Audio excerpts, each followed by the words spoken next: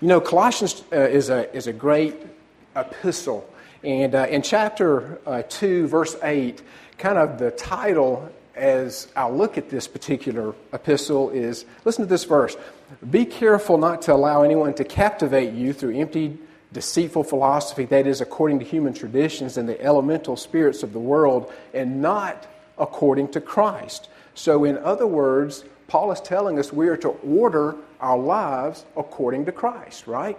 Okay, not to allow anyone to captivate you, to deceive you, to delude you with deceitful philosophy, with man-made religion, with these man-made ideas in the world. So we are to order our lives according to Christ. And so in Colossians 3, 1 through 17, Paul uses his typical Pauline form of going from indicatives, okay, truth, stating truth, things that have taken place, to imperatives, right? To things that we're to do, things that we are to do by the power of the Spirit. As the Spirit energizes us, we are to do these things. And so from indicatives to imperatives. And so before we get into it, just a quick background in the letter, why Paul wrote the letter. And, Colossae, for those that have studied it, a city rich in history, located on the Lycos River Valley, about 100 miles from Ephesus. Kind of get that, it's just to the east of Ephesus. And during the time of Paul, this was a large commercial center that eventually dwindled after the construction of a major Roman highway that bypassed Colossae. Mainly during Paul's time, largely a Gentile population, but numerous Jews. If you study this and look according to Josephus, Antiochus the Great transported some 2,000 Jews to Colossae from Babylon around 200 BC. And at the time of Paul's letter, the population was probably somewhere over 10,000 of Jews. But again, largely Gentile, but a fairly good-sized Jewish population there as well. We know Paul to be the author of the letter, with salutations from both Paul and Timothy in verse 1, addressed to the saints, the faithful brothers and sisters in Christ at Colossae. That's 1:1. One of the 4 epistles written by the Apostle Paul while imprisoned in Rome in the early 60s AD, along with Ephesians, Philippians, and Philemon. If you ever, a quick aside here, interesting to do a study on how many like phrases and sentences there are in Colossians and Ephesians. Some 17 to 20 exact or similar phrases in both of these epistles, both of these letters.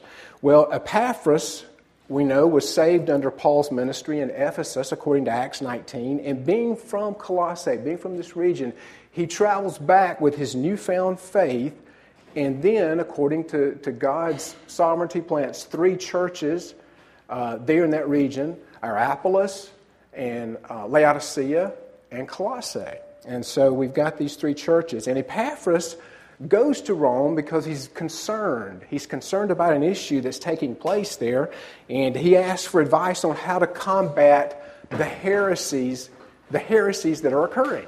And so what's going on? There's false teaching taking place. There's false teaching that's occurring. And so we see this merging, if you will, that Epaphras is concerned about, of Christianity with Judaism and also with Greek thought. And so you're getting this merging of teaching that's taking place there, and Epaphras is concerned about that. And so Paul really never saw the church there, but he instructs them through this letter at the request of Epaphras. One thing specifically that we won't have time to really dig into that's emerging there, again as a result of the Greek thought, is Gnosticism, a belief system where salvation is based on secret knowledge and secrets revealed to help people progress in the spirit world, if you will, to different angelic levels, to ultimately reach the region of light, this high good God. So basically salvation equals knowledge. It's a system. And so, interestingly, 2 things kind of merged off this Gnostic thought. There was a group of Gnosticism that actually kind of took this antinomian view that really it doesn't matter what you do in the body. You can do anything in the body. Doesn't really matter. The body is matter. What matters is the spirit. That's a branch or a review or a sect that came off of Gnosticism. Another area that came off of Gnosticism was this idea of asceticism. Okay, in other words, really discipline your body to the point of severe discipline. And again, so two areas that merged off of Gnosticism here. Extreme form of self-indulgence and this antinomian view. Two paths. Well, Paul, with that system developing, with the Judaism that's there, that again are calling the believers into circumcision and other Judaistic traditions, you can see the challenge that Epaphras is facing here as he's talking to Paul about how to address this false teaching. So Paul sets the Christians on the right track who had been deceived or deluded by the false teaching by doing what? Setting forth right doctrine. It matters what we believe, right? It matters what we believe when it comes to Christ, Christian progress and maturity. You know, as you read Paul, as you read his letters, his goals really come through clearly, don't they? I mean, his goals are for believers to mature in their faith, to grow in the knowledge of God, to grow in their identity in Christ, to become who you are in Christ. Paul's goals are very, very clear. Just love his writings. Well, anyway, as we move on here, kind of look at the main theme of Colossians, we see this idea of the supremacy of Christ. This is a Christ letter, isn't it? This is Christology, the preeminence of Christ. Colossians, beginning in Colossians 1, chapter 1, verse 15, and just reading who Christ is. Paul really sets the foundation, doesn't he? The Creator, the Sustainer, the Redeemer, the Lord of all creation. All things are through Him and for Him. The head of the body, all things reconciled through Him by making peace through the blood of His cross. Paul goes right at the heart of a system, doesn't he? A belief system, a false belief system. He goes just right at the heart. And how does he do that? With a person, the Lord Jesus. We proclaim Him by instructing and teaching all people with all wisdom, so that we may present every person mature in Christ.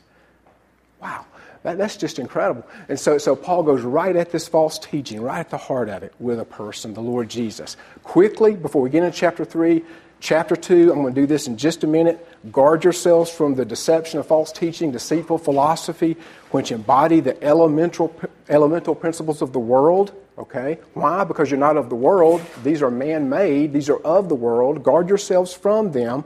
And so he identifies them. Chapter 2, verses 8 and 10, Gnosticism, wrong path. The mystery of God is Christ, in whom are hidden all treasures of wisdom and knowledge. The fullness of deity dwells in bodily form. Chapter 2, 11 through 17, legalism, wrong path. Okay, our reality is in Christ Jesus. Our union is with Him. Faith in Him, and He's how we relate to the Father.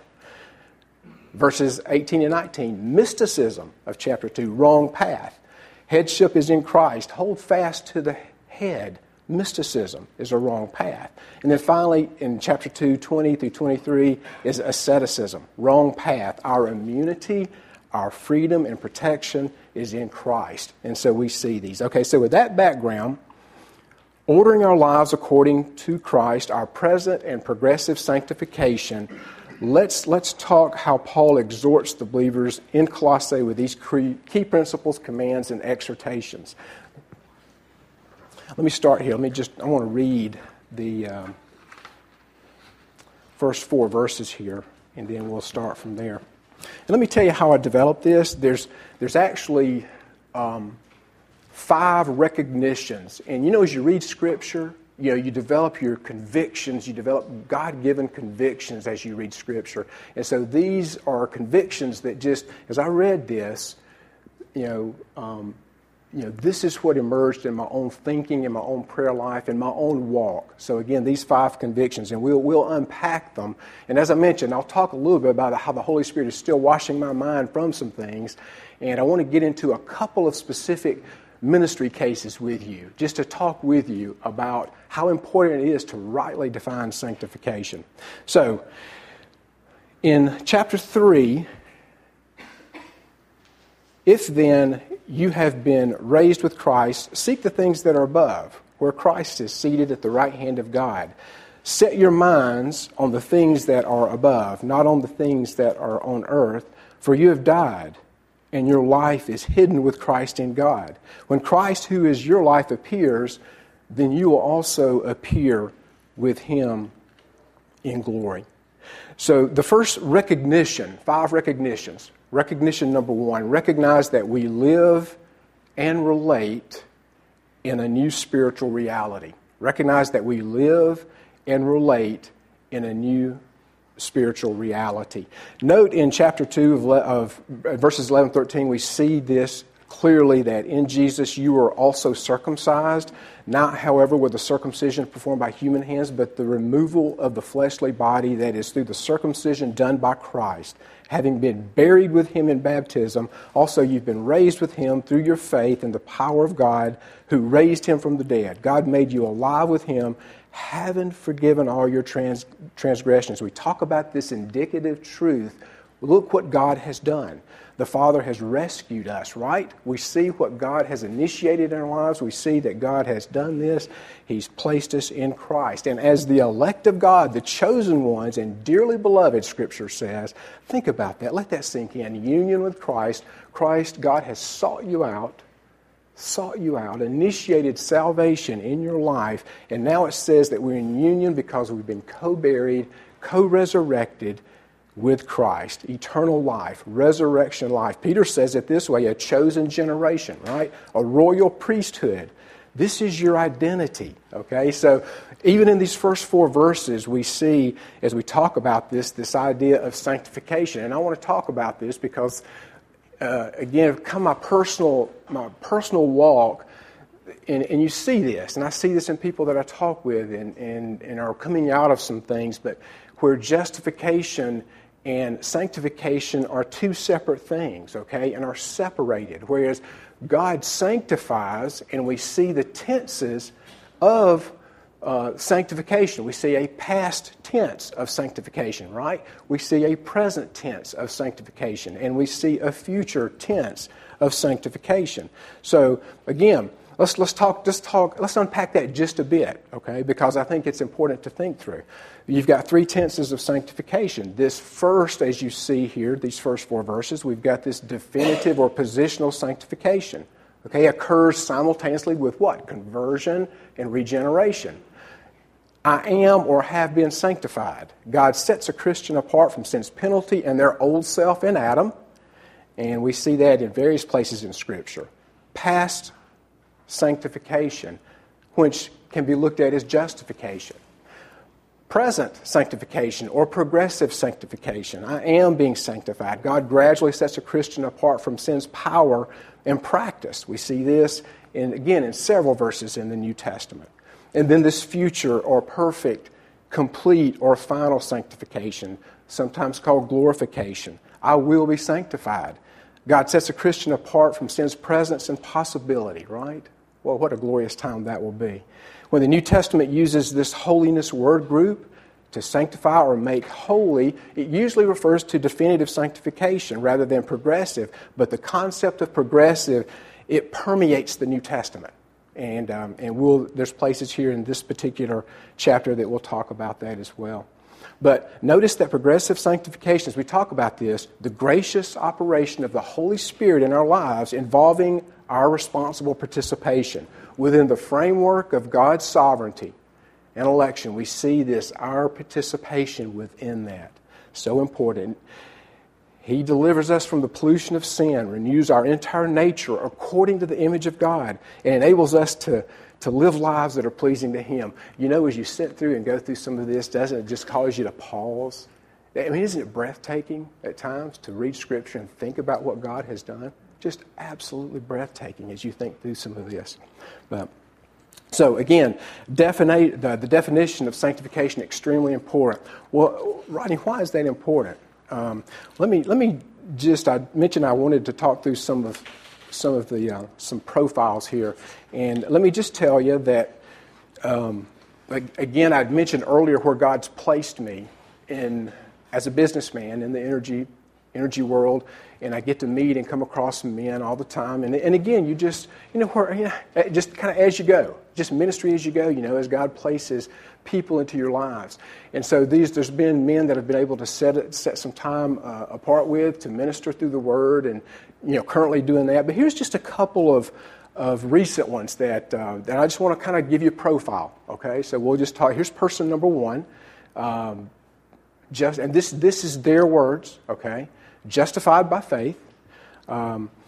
Passive when it comes to my walk with Christ. My victory over sin comes from surrender. Always surrendering. Okay, I need to dedicate myself to God. I let go and I let God. God does the work. I let God's power work in my life. Victory over sin is achieved through surrender. Only way to be victorious in this life. Again, do you hear some of these subtleties in this? Okay, life recommitments and rededications are important. Okay, that kind of victory. Okay, that sustains me. Yeah, do you hear that? Do you see the danger? Okay, as opposed to what I will call a reformed view of sanctification. Okay, to where conversion and regeneration take place, and then conforming into the image of God as we go. Okay, and notice I did the jagged line. Okay, there's times that where it's repenting, confessing, repenting, and putting off and putting on, which we'll talk about in just a moment. Okay, but again, this is person number one. Low service level in the church. And again, I'm being truthful with you. Poor leading in the home. Okay, this just happened to be a characteristic. All things will come to pass. There's little I can do. Mild depression, inward bend, low level of agape toward the saints. That's a profile. Okay, so again, do you see how the right view of sanctification can help a person? And glory be to God, it is. This is an actual thing that's happening. Here's person number two. Justified by faith. My growth and sanctification depends on me and how diligent I am at keeping the commands of Christ. My self-discipline is critical. Keeping the commands of Christ demonstrates my love toward Him. I'm able to keep all the commands of Christ. My new character dictates that. High service level. Okay, the wheels are churning, right? Okay, high service level. Low assurance. My service reflects my love toward others. Poor physical health. Profile. Okay, do you see how the right definition of sanctification can help? Let me just read some excerpts. Now, these are the two that I have experience with. I don't have experience with this one, but let me just read you some of some excerpts from another story. Okay, campfire revival by coming to the front of the campfire, meeting and throwing a stick in the fire. The stick was supposed to be a symbol of a life fully given to the Lord. Lots of drama, tears. Earnest hope that this would be transformational in my life. Okay, a quick fix. Okay, a quick fix. I want to do what's right. I want to serve the Lord, but I was certain that I fell short of what the Lord desired and deserved. I spent years in pursuit of the mysterious formula, okay, that would instantly launch me into the higher place, the higher plane of sanctification. A few years at a legalistic college didn't help. I was active in ministry there, but found keeping the external rules for the sake of appearance cannot restrain the flesh.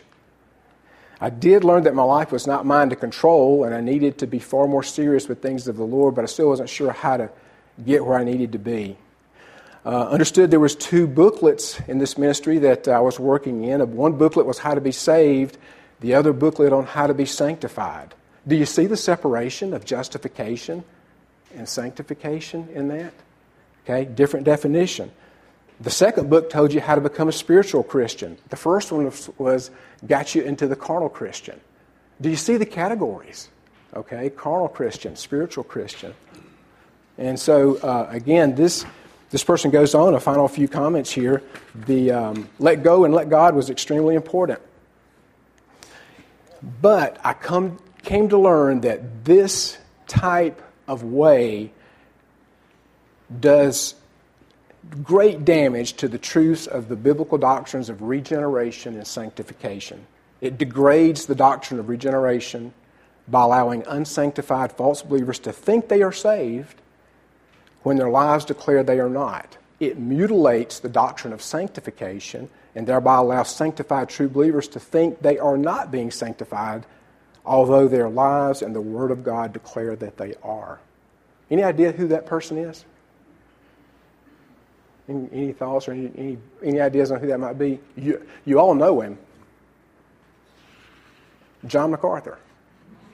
Yeah.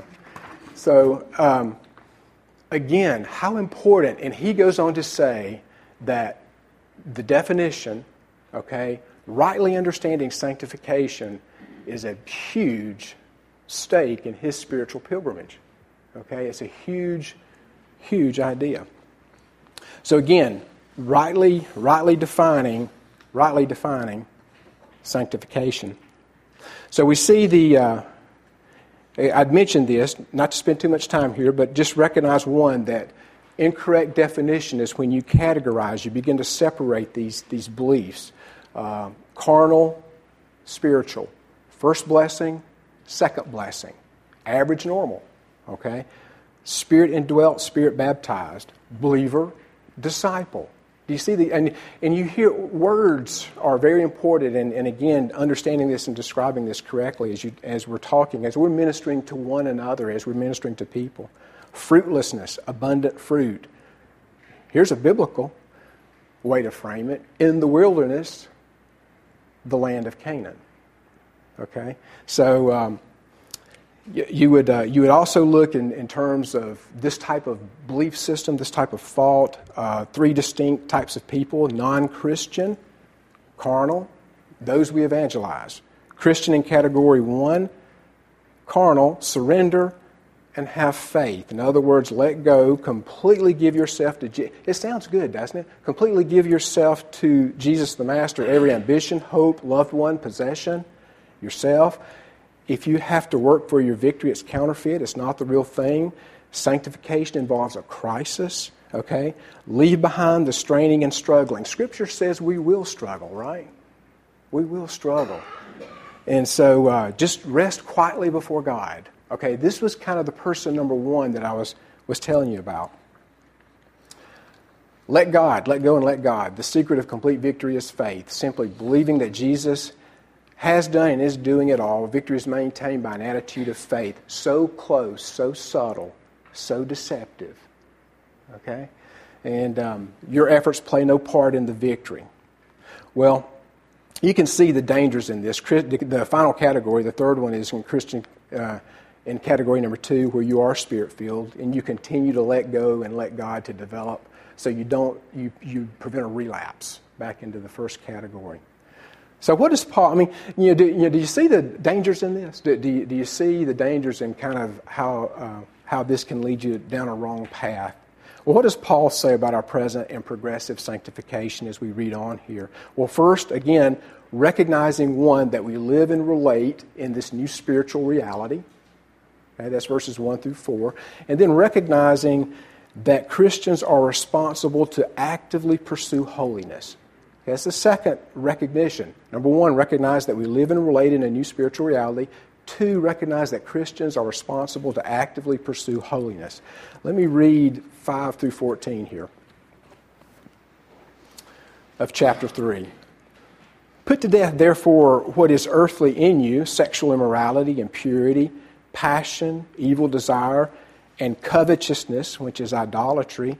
On account of these, the wrath of God is coming. In these you too once walked, when you were living in them. But now you must put them all away: anger, wrath, malice, slander, and obscene talk from your mouth. Do not lie to one another, seeing that you have put off the old self with its practices, and have put on the new self, which is being renewed in knowledge after the image of its Creator. Here there is not Greek and Jew, circumcised and uncircumcised, barbarian, Scythian, slave, free, but Christ is all in all. Put on then, as God's chosen ones, holy and beloved, compassionate hearts, kindness, humility, meekness, and patience, bearing with one another, And if one has a complaint against another, forgiving each other, as the Lord has forgiven you. So you also must forgive. And above all these, put on love, which binds everything together in perfect harmony. Don't you always love Paul's triad of faith, hope, and love? Those just always emerge in his writings. Well, so as we look at 5 through 14, we get our understanding of what is a good view of progressive sanctification. Well, one, it's inevitable, though it's not automatic, okay? God will ultimately, okay, sanctify all completely. We talked about that, okay? That's this future view of sanctification. But talking about this progressive or present view of sanctification, it involves our responsible participation, doesn't it? Okay, although you participate, like we mentioned, within the framework of God's sovereignty and control. God began the process. He's the one who energizes you and guarantees that He will complete what He began. You work because God works. Isn't that a great thought? I mean, you work because God works.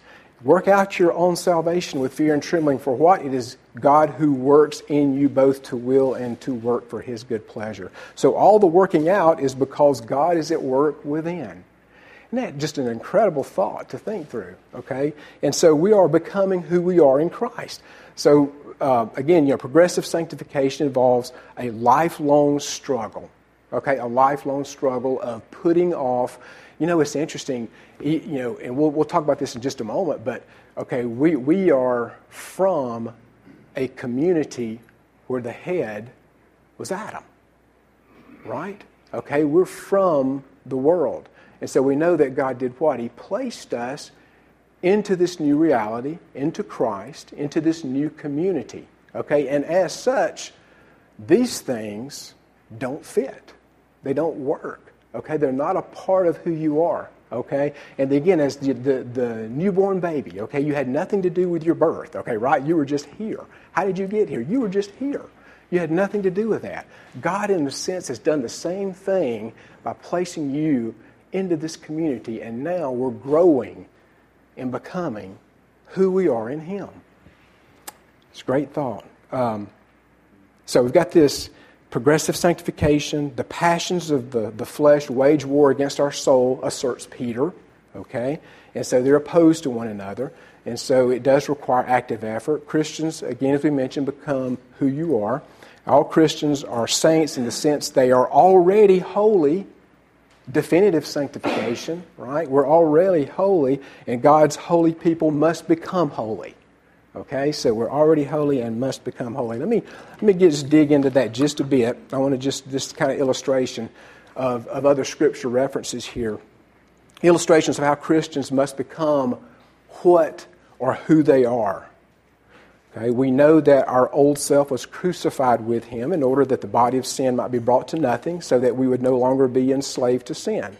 It's what you are. Become who you are. So you must consider yourselves dead to sin and alive to God in Christ Jesus. Okay? What you are. You were once slaves of sin, having been set free from sin, having become slaves of righteousness. Positional. Who you are. Present your members as slaves to righteousness, leading to sanctification. Okay? What you are. As you really are, unleavened, in 1 Corinthians. And then what does he say to become who you are? Cleanse out the old leaven that you may become a new lump. So again, this idea permeates the New Testament. As many of you as were baptized into Christ have put on Christ positionally. Cleanse out or put on the Lord Jesus Christ. Romans 13:14a. So again, this idea of what God has done. Okay, He's placed you here, and now become who you are. So, as we go, a kind of an illustration of putting off this old man, putting off this old person. I looked at some of John MacArthur's notes, and he gave this example, which I thought was kind of an interesting example. He did a study of back in the early Roman period of penology. I hope I pronounced that correct, which is the study of punishment, crime punishment, criminal punishment. and crime management. And so he did the study. And so if someone committed a murder, in some cases, they would take the body of the one murdered and literally, hook you up to that body. So you're dragging, can you imagine that? So you're dragging this dead body with you. I mean, it's rotting and decaying, and ultimately it kills you. You're dragging this body around. But they literally did that. I'm not saying Paul had that in mind, but certainly it's a good illustration, isn't it? Okay, so take this, put off the dead body, put off this earthly dead body. So Paul may have had this in mind, but anyway, it's throw away the rotten garments of your former life, actively, daily repenting and turning from sin in your life. Okay, become who you are. We've been ordained by God for good works, according to Ephesians 2:10. And so this new pattern of living begins to take hold in our life. So what doesn't match, okay? What shouldn't be there? Immorality, impurity, evil desire. Again, the context, sexual immorality. Impurity or, in the thought life, okay? Capturing these thoughts, okay? Making sure that, it's not who I am, okay? I capture these thoughts and think on right things. And again, as God continues to grow us into a deeper knowledge of Him, Paul's prayer in Colossians 1:9, okay, that we're growing into a deeper knowledge of God, Paul's prayer. So we see this, that our minds are being renewed day in and day out. So evil desire, greed, anger, okay? Does it mean that we are completely free from that? Some type of, not to get into this, but this Wesleyan perfectionism. I mean, are we free from sin, that we do not sin?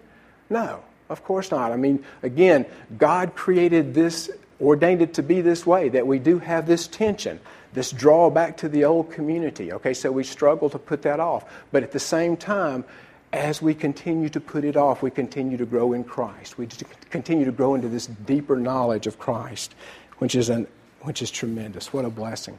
So, putting on these new garments, being renewed in knowledge.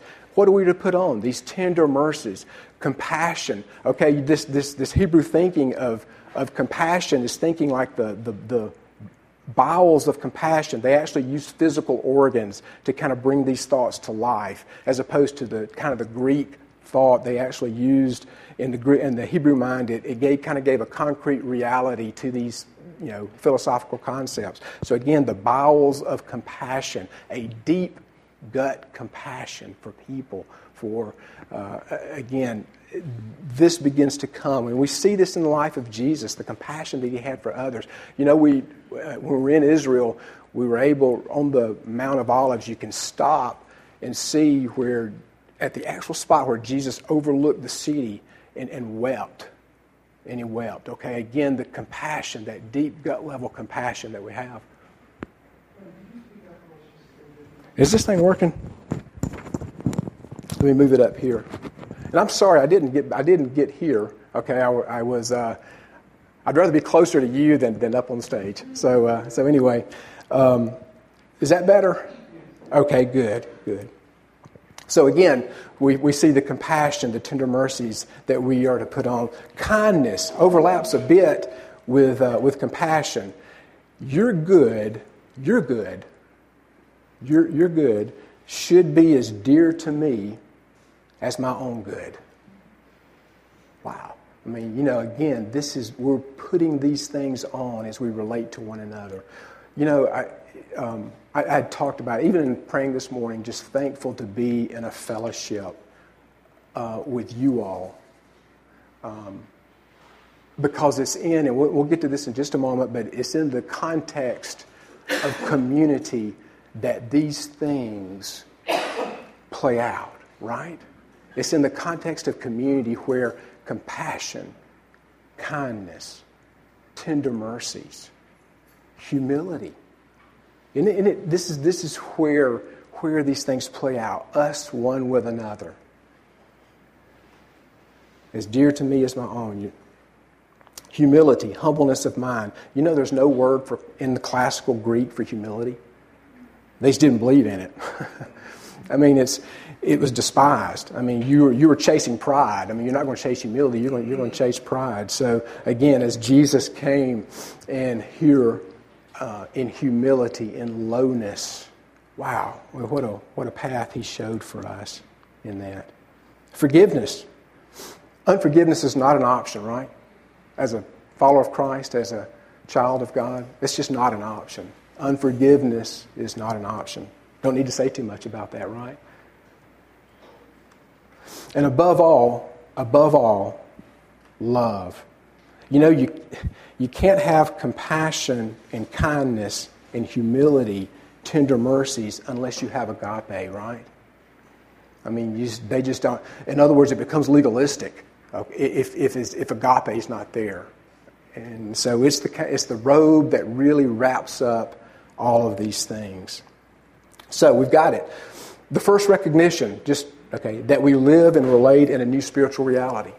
The second recognition, that Christians are responsible to actively pursue holiness. We've talked about these ideas of sanctification, the past, the present, and the future. In the present, we're to actively pursue holiness. And the third recognition is to recognize that the expression of our new spiritual reality takes place in the context of community. And we just talked about that. Paul speaks with expressions of the old man and the new man in 4 places in the New Testament. In Romans chapter 6, verse 6, and Ephesians 2:15, Ephesians 4:22 through 24, and Colossians 3:9 through 11. While you see this and we think of this individually as an individual charge, there's a corporate aspect in view here, right? I mean, it's important to recognize that the sinner separated from the community of Adam, which we talked about, and the relationships that exist there, and placed into the new man. And the new man in verses 10 to 11 of chapter 3 that we just read, I mean, it is definitely corporate in nature and refers to this new community, the church, where all racial, ethnic, social distinctions are dissolved. The old man is under its old head Adam. The new man is under its head Christ. This new community in which Christ dwells, Christ is all in all, and the focus on the image of God developed by the indwelling Christ.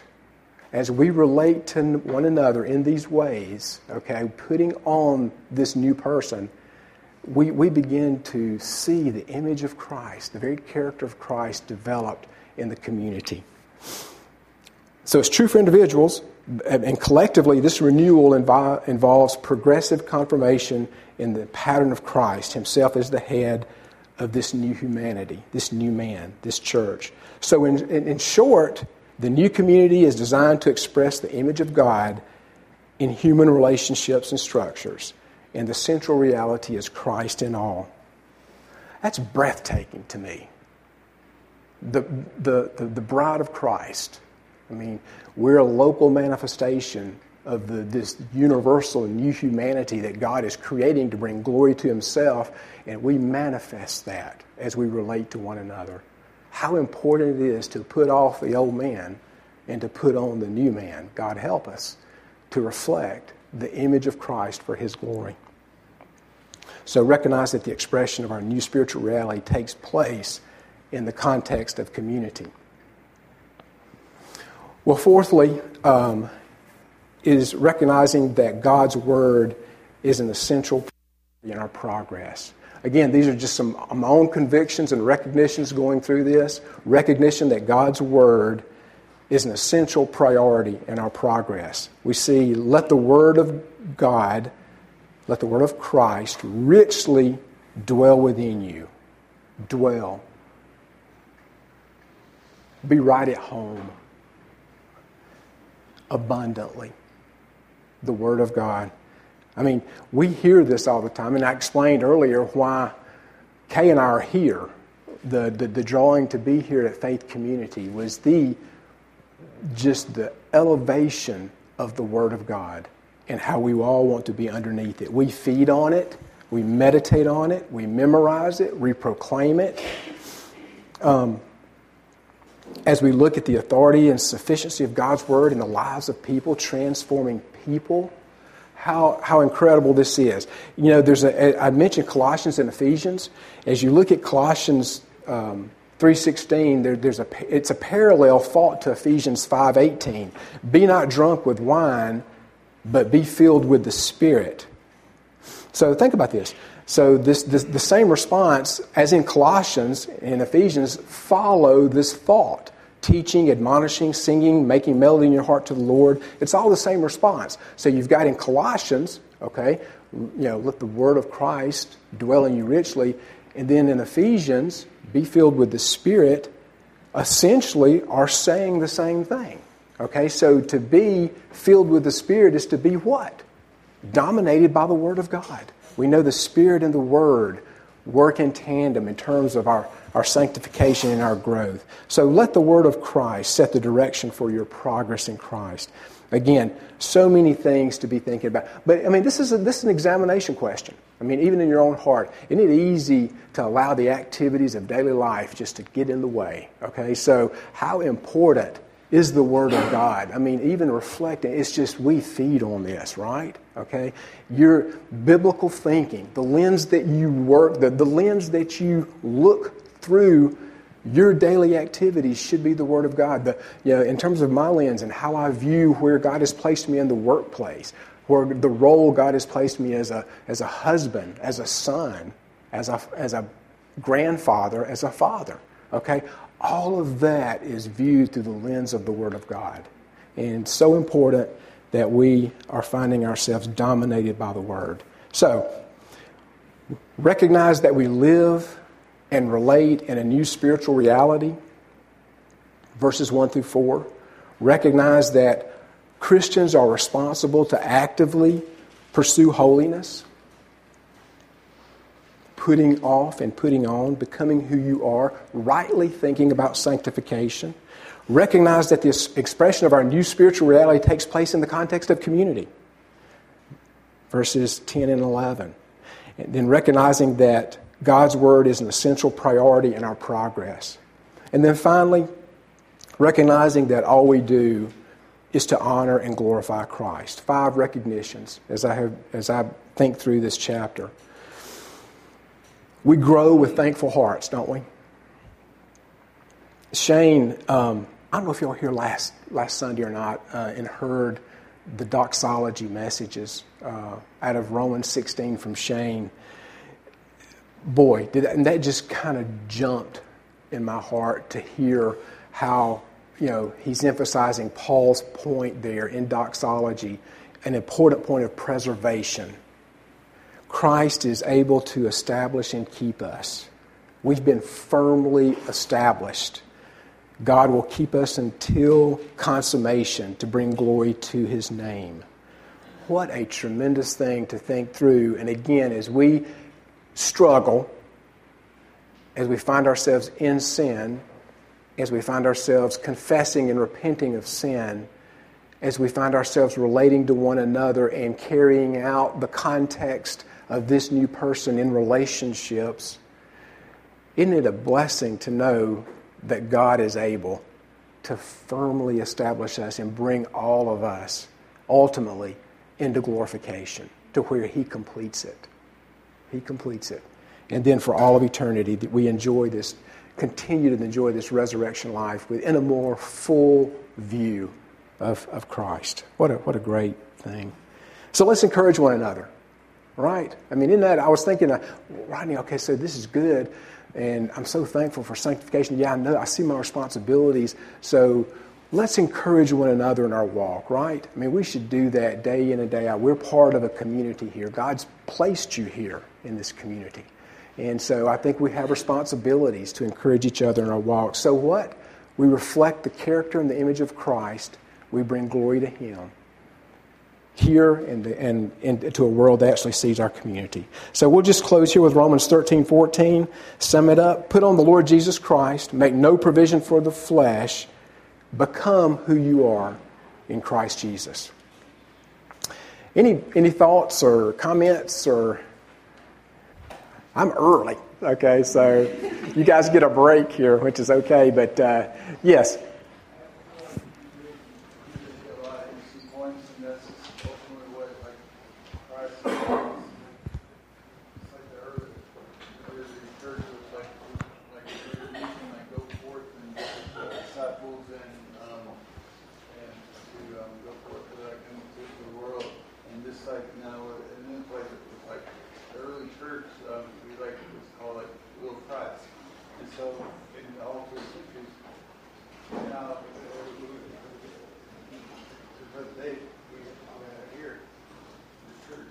Yeah. Let's listen to what introduced the body of Christ. That's right. Good comment. Good comment there. Any other thoughts? Yes. I feel kind of like you frame this so beautifully that it feels like I'm kind of confessing. But a lot of times in God's sanctifying work, you can feel like a victim because the sanctifying work is painful and not fun. But it's nice to be able to think about, and this is something that I do think about, is embracing that and being thankful for God's sanctifying work. But it's hard. Yeah. And so I like what you said about being embracing it, being part of it, and being thankful for it. Yes. Yeah, I think that's good. And that's a good comment. In other words, our hope, too, is set to a future day, too, right? Okay, that helps us through the struggles. Our hope is set to a future day as well. I mean, I can't tell you just running on the Mount of Olives, if you was there, it's like, Lord, you're going to return here. Wow. What a thought, So, okay. Well, let me close us in prayer this morning, and thank you guys for putting up with me this morning, too. Father, again, we are so grateful for the Word of God. So grateful that you revealed yourself to us in the person who is the Word, our Lord Jesus. So thankful for all of these graces that you've bestowed upon us, Lord. You converted us. You regenerated us. You placed us on a path. You've given us your very self. And so, Lord, it's just indescribable, the gift, as Paul says. And so, Lord, help us to be responsible, Lord, as we pursue holiness. Lord, that help us to understand that it's our activity, along with your power working in us, to be ultimately conformed more and more into your image, individually and collectively. Father, we trust you and we thank you, and we just thank you for your Spirit that empowers us. Lord, as we go in this morning, be with Shane as he brings the word to us this morning. Give him clarity of mind, and we're so thankful for again being here in Faith Community, where we have such great teaching of the Word. Lord, we just pray, Lord, that you would just impact our hearts even more this morning as we go. In Christ's name, amen.